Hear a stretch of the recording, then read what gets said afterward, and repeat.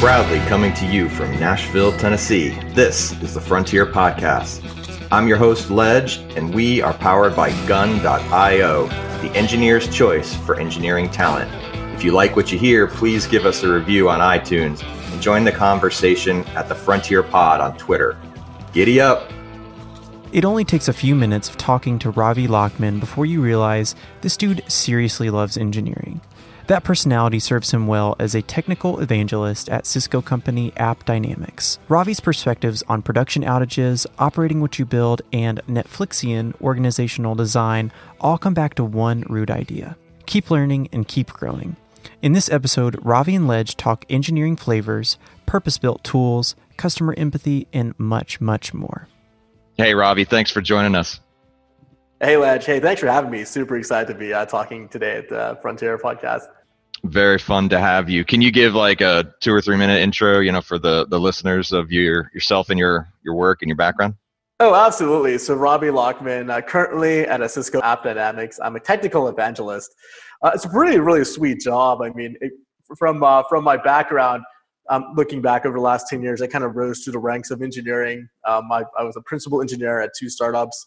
Really enjoyed building distributed systems. So I started out in the federal sector, kind of moved around into the commercial sector, and then the startups scene.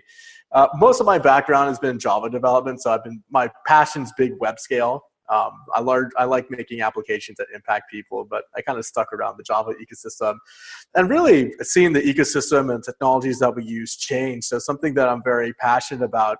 Actually, it's a lot of DevOps practices and reliability practices. If it's kind of a shoehorn in for me to get involved in those practices, looking through the course of my career, I used to be confined to my laptop and one application server. And now there's a term that Netflix calls being a full cycle developer. It's what you build, or you operate what you build, which a lot of, I would say, my development counterparts are going through right now, that the expectations for us is just increasing, and the platforms are more disparate and more purpose-built than ever before. So really, that's how I kind of got into reliability and DevOps engineering, because I was forced to by employers in the past. But a lot to learn, and always the big benefit of being a technologist, you're always learning. So it's something I'm very passionate about. Just having jumped into a new year and having done a bunch of episodes, lots of interviews with leaders, I've noticed that there's this there's like a compression, a sort of convergence of the engineering and product functions is one trend that I'm seeing. And then if you think of this, sort of broad horizontal line that is the whole cycle of engineering, so move left, move right, security is moving left, QA is moving right. And ultimately that line ends with the customer. And then there's this big push for engineers to have this customer empathy and even work on the support side, and I'm just looking at the convergence and compression of that product function to customer line, and how we're like this expectation that sort of our software engineers can do everything. Does that resonate with what's happening in the field from your perspective? Yeah, I see that happening. I mean, let's take it back when I was even when I was in university. So I was a co-op at a large software firm, and for a customer to get a hold of the engineering team was like a month-long process, right? I would not know who bought our software. It was quite expensive, and there was 3 levels of support to get to the engineering team. So level 4 was you're at the engineering level at this point, but it's 3 or 4 week roadmap or dealing with support and maintenance before you get to the engineering team. Now, my previous firm I worked at, our customers can Slack me directly. They know my name, right? And so it's really, it puts a more human face on the software, but also it makes it difficult to correlate this data. So taking me, let's say I'm a single contributor or I'm on a team of people, it's just really correlating what's going on. Sometimes if we're running in an Agile or Scrum team, we do plan for bugs, right? So we do say, hey, X amount of story points, or there might not be story pointed, but we have X amount of time per sprint for bugs if something's an application. But having no one, as a pure software engineer or someone who's been focused on development, I don't like bugs, especially if I didn't write it, so it's always like a dumpster fire. Oh no, we have to look at multiple systems. We might have a monitoring solution or a logging solution or a distributed trace and say, what's actually going on? And it really shifts focus away from the features that are being built. But going back to the heart of your question, yes, there's a lot more expectation for engineers, or especially developers, to be under this. It's a very Netflixian model. You operate what you build. And so who best to have knowledge about the system is the folks who write it. And then also because of a lot of DevOps practices, the team lines are getting really blurred, right? So it's all hands on deck sometimes. So, I mean, what are the trends that, a little bit off mic there, we were talking about, hey, maybe this isn't the right thing always. I think everybody wants to be, Netflix, and that gets thrown around a lot, and, or the way Facebook runs engineering, we got to do that, or, whatever it is. But I believe there are different flavors that work in different types of situations. And I wonder if there's some demarcation that you think about there, in the technical evangelist sort of seat. Yeah. I mean, what's the right way to do it? Probably depends, right? Yeah, it's definitely diagnosed to patient. There's always not one right way to do something. Just going back to the Netflix, or we want to be Facebook, we want to be Netflix. The thing is, they are excellent bars of engineering. But the issue is, if you compare like a typical, let's say, enterprise versus Netflix has maybe a handful of concerns at massive scale, right? So let's take a typical, let's maybe a bank or an insurance company.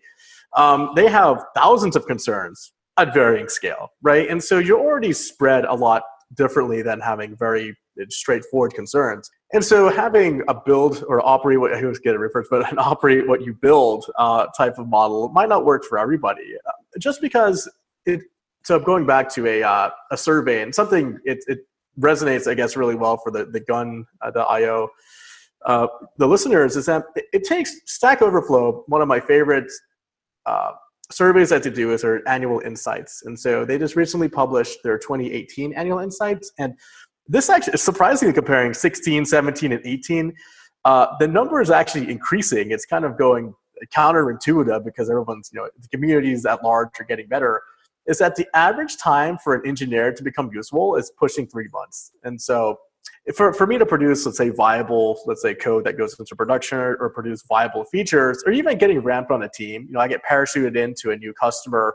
I need to learn the team dynamics. I need to learn the environment. I need to learn the build process. That's about 3 months. I mean, and that number has been kind of shifting from 1 to 3 to 3+ months now, if you kind of look at the survey year to year. And there's definitely a reason for that. Is that the platforms you have to interact with, they're all becoming more specialized just because of the scale we deal with. It's just taking a look at the bloom of the Cloud Native Foundation, or Cloud Native Compute Foundation. This is a host of open source projects powering cloud native apps. Is that the projects are becoming more granular in their feature and functionality because of just the scale we're dealing with. And so more purpose-built technology, the platforms are becoming more disparate. It's just the number of platforms and tools we have to deal with are increasing. They're actually not decreasing.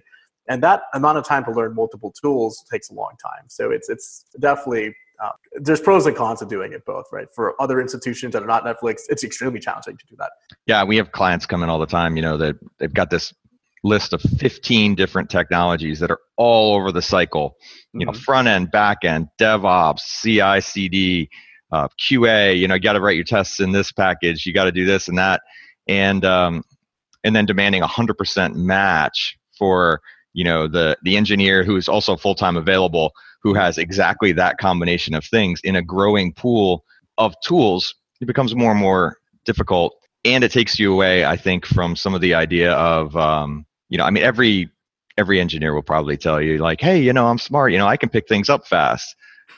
Clients typically don't want to hear, like, well, my dollar. But, at some point, I think that's going to the crash and burn, because, you're going to have to learn on the dollar, because you're not going to get 15 perfect things matching, so we kind of have to ask people, hey, which things really matter the most, and where are you willing to have some flex on that rack? Because otherwise, you're never going to find that, unicorn, rock star, ninja, whatever you're looking for. Oh, absolutely. I mean, and just taking that a step further, like when I would hire people, most of the time I would hire people for a full-time role, right? So I'm hiring an employee. I call it the 70-30% rule, right? And so, or I even might bend on it depending on the person. It's all about interest, right? If you can prove, because no one's going to be perfect fit. Everybody's tools are different.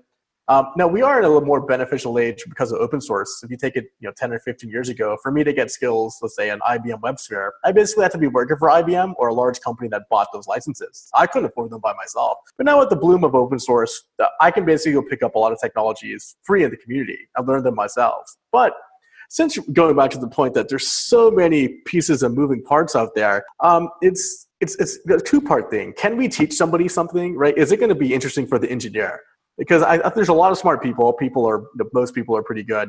And it's going to be, do they know enough, not to get stressed out? And also, the main thing is the job fulfilling, right? Because they have to, without learning, you're not being fulfilled. If I did the same thing every day, I would be very unfulfilled. I'd get another job, so that's usually I say, hey, anything above, like you say 40% they don't know, they might struggle with the job a little bit, but they're gaining skills. They bring a creative approach, especially folks who've doing something for the first time.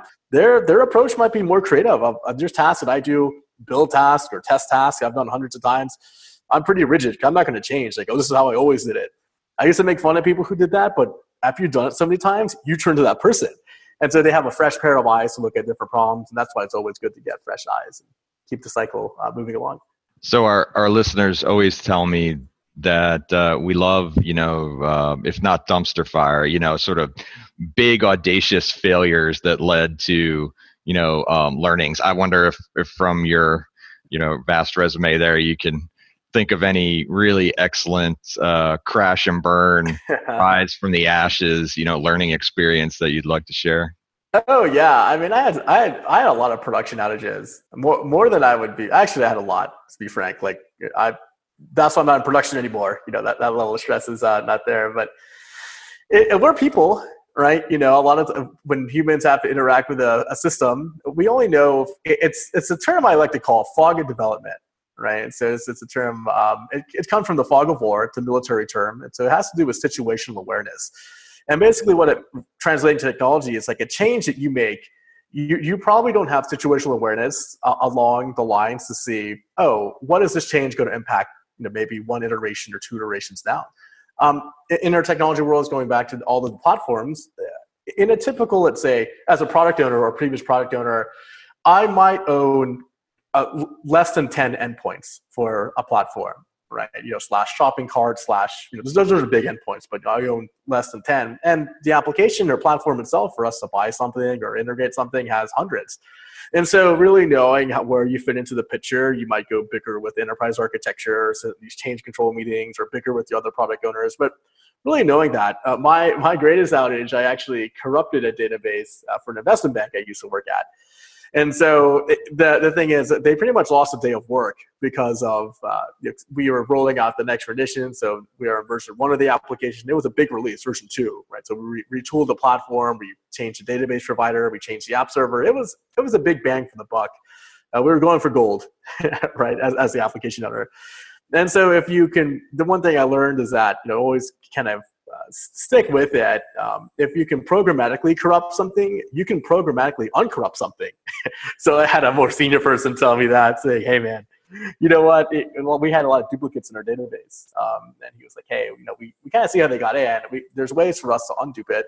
But if you inserted it like this, you can definitely delete it like this. So it's not pleasant, but you learn a lot, at 2 a.m. It's like, I want to be over, just delete the database. No, you need it. You can't restart all this stuff. So yeah, business users love that when hundreds of people are sitting idle at their desks waiting for you to uncorrupt their database. No, they do not. Thousands of people. Yeah, it's like, oh boy. Yeah, they're watching the dollars tick up like the national debt clock. So, I always wonder what that's like. When now we're all so ubiquitously dependent on these upstream and downstream types of apps. You run your business on other people's stuff, who are running their business on other people's stuff, who are running their business on other people's stuff, and then every once in a while, an entire region of AWS goes down and we all go, well, we can't do anything. Yeah. So, let's actually take a breath now. Yeah. I think of it as like the macro services architecture. We're all really building on somebody else's stuff, and in the way that's enabled a startup and in rapid growth environment, it's also enabled us, or really made us, dependent upon the fates of events of God out there in the in the universe, right? That, there's an earthquake or whatever. There's no actual complete reliability scenario, and I'm sure enterprise clients run into stuff like that all the time. Oh, absolutely. Like the big outage 2 years ago was S3, and AWS had an outage, and pretty much like half the internet like stopped working, just because folks are so reliant on that type of storage, right? For their sites or for digital properties or omni-channel experiences. Like it was, even Amazon themselves they've written several services to be kind of cyclically dependent on S3, and they're even the most funny part was their dashboard wasn't even available to tell you the availability because it was hosted on S3. So it was painful, but you're right. Like a big, going back to another practice, it's called SRE, Site Reliability Engineering, or just reliability engineering in general. The adage is true. Don't put all your eggs in one basket, but that's expensive, right? Having a hybrid cloud, let's say strategy, and actually pulling it off is quite expensive, right? So having the ability to move workloads around, having workloads that are not tightly coupled to a particular vendor infrastructure, it's extremely difficult. But a lot of what's going on right now, like containerization and other kind of orchestration platforms, are really making that more ubiquitous. But taking that back to our original conversation, there's more tooling I have to learn. So my humble beginnings as a Java developer, now I have to learn Docker, or I have to learn Mesos, or I have to learn an orchestrator. I have to learn, how do we set up our hybrid cloud setup? Is my workload resilient enough to be transferred from point A to point B without losing any data? And that's difficult. I mean, that's really pushing, what a distributed systems engineer or a Java developer would be able to do. And that's why the fog in development comes back, right? How does anybody have a good idea what the entire system looks like? So, yeah. Oh yeah, no doubt. And the orders of magnitude more abstraction, like it's not that long ago that those of us with some age in the industry can remember writing on bare metal. I mean, and it's just, now you're just, you're sort of abstracting out to, first it was, cloud, and then now it's containers, and now there's serverless, and, on and on and on. And before you know it, there's 165 different AWS services you need to know how to use, and, thousands and thousands of pages of documentation. So, I think it's like our abilities have become so complex and interesting, and we can do so many things. But the educational burden of staying relevant and staying a professional, certainly has increased at the same orders of magnitude. And I wonder at what level the abstraction starts to, become a burden, and there might be some, compression or some consolidation in the space. Yeah. Oh yeah, absolutely. I mean, so I'm pretty fortunate with the job I have to attend a lot of industry events. So I was at reInvent, KubeCon, SpringOne. I was at a bunch of events last year, and it's surprising to hear when people do things kind of counter what the event's talking about. So I was I'm trying to remember what event it was. It was a DevOps Days event in Washington, D.C. And so you run into a lot of people that just says government on their tag. They're not going to tell you their name. It just says government because they probably work for an intelligence community type of company or type of organization. Sorry. And there's one person came up, and I was working at a particular container orchestration company, and came up and started talking to us. It's like, oh, we run everything on bare metal because we want speed. And it's like, yes, yes, you're the first person who comes up and talks about, we're really concerned about the abstraction slowing us down, just because the amount of speed and scale that they require. Even the money wasn't really a problem for them because they put on bare metal, but speed was a big concern for them. So you're right. The more abstraction something is, it's old computer science principles apply here. The more abstraction you have, the more firepower you need. So the more layers you have. Well, I'm running a guest I've started bare metal, but then I might have a host operating system, a guest operating system, a container orchestrating system, and then even my container orchestrator might be providing me a serverless infrastructure like Knative. And so the layers just keep adding on. You're trading in speed and ubiquity for performance hits. But that's the march we take in compute. Yeah, and you got to run your sort of containerized microservice, the entire thing on your local machine, and you got your MacBook, all of a sudden 64 gigs of RAM just to load your 8 containers. And, at some point it becomes like, wait a second, what happened to the client server or the cloud? You're just running a local copy of the the cloud in order to even, deploy something. So, we run into a lot of cases like that where, even a super powered engineering machine gets crushed by just setting up the local environment. Oh yeah, it's been a common trend. I would say this is so funny. Like probably, if I'm counting the time I was in school as an engineer, like being a co-op, probably 14, 15 years ago, my machines were always being crushed. It never stopped being crushed. Just the amount of stuff I'm able to do on it, it's more, but like consistently, they're always crushed. I learned to program on a Spark terminal. So back in my day, we had 512 megabytes of my right, and nobody ever knew what you do with 8K of RAM, right? So, yeah.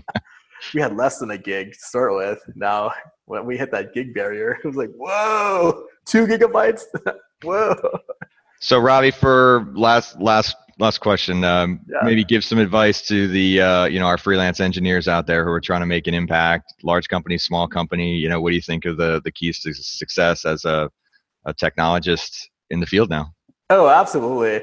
Yeah, it's always keep learning, and I might be more prone to this. I might have changed jobs a little bit more quicker than some of my contemporaries because I just like getting more experience.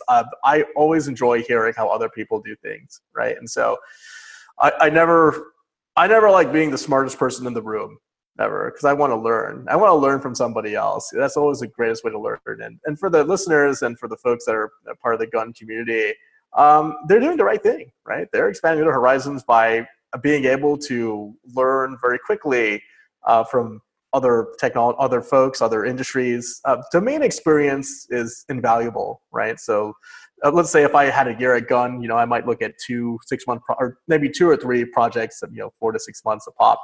I might say, I want to learn the insurance industry right now. Let me go learn valuable business domain knowledge from what an insurance company has, or let me go to a healthcare company, or let me go to a media company. So learning those domains are invaluable. It's like being a kid at the candy store. You have the ability. All of those particular industries are looking for folks to help fill a gap, and definitely don't forget to learn about the business domain that you're in, because it'll come back and help you out.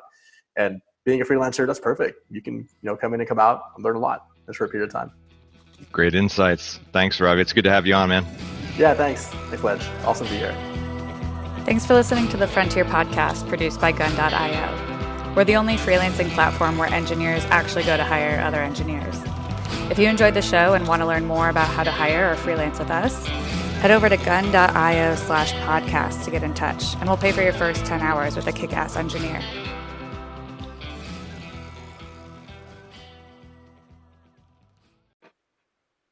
Thanks for listening to the Frontier Podcast, produced by Gun.io. We're the only freelancing platform where engineers actually go to hire other engineers. If you want to learn more about how to hire or freelance with us, head over to gun.io and get in touch. Let us know you heard the podcast, and we'll pay for your first 10 hours with a kick-ass engineer.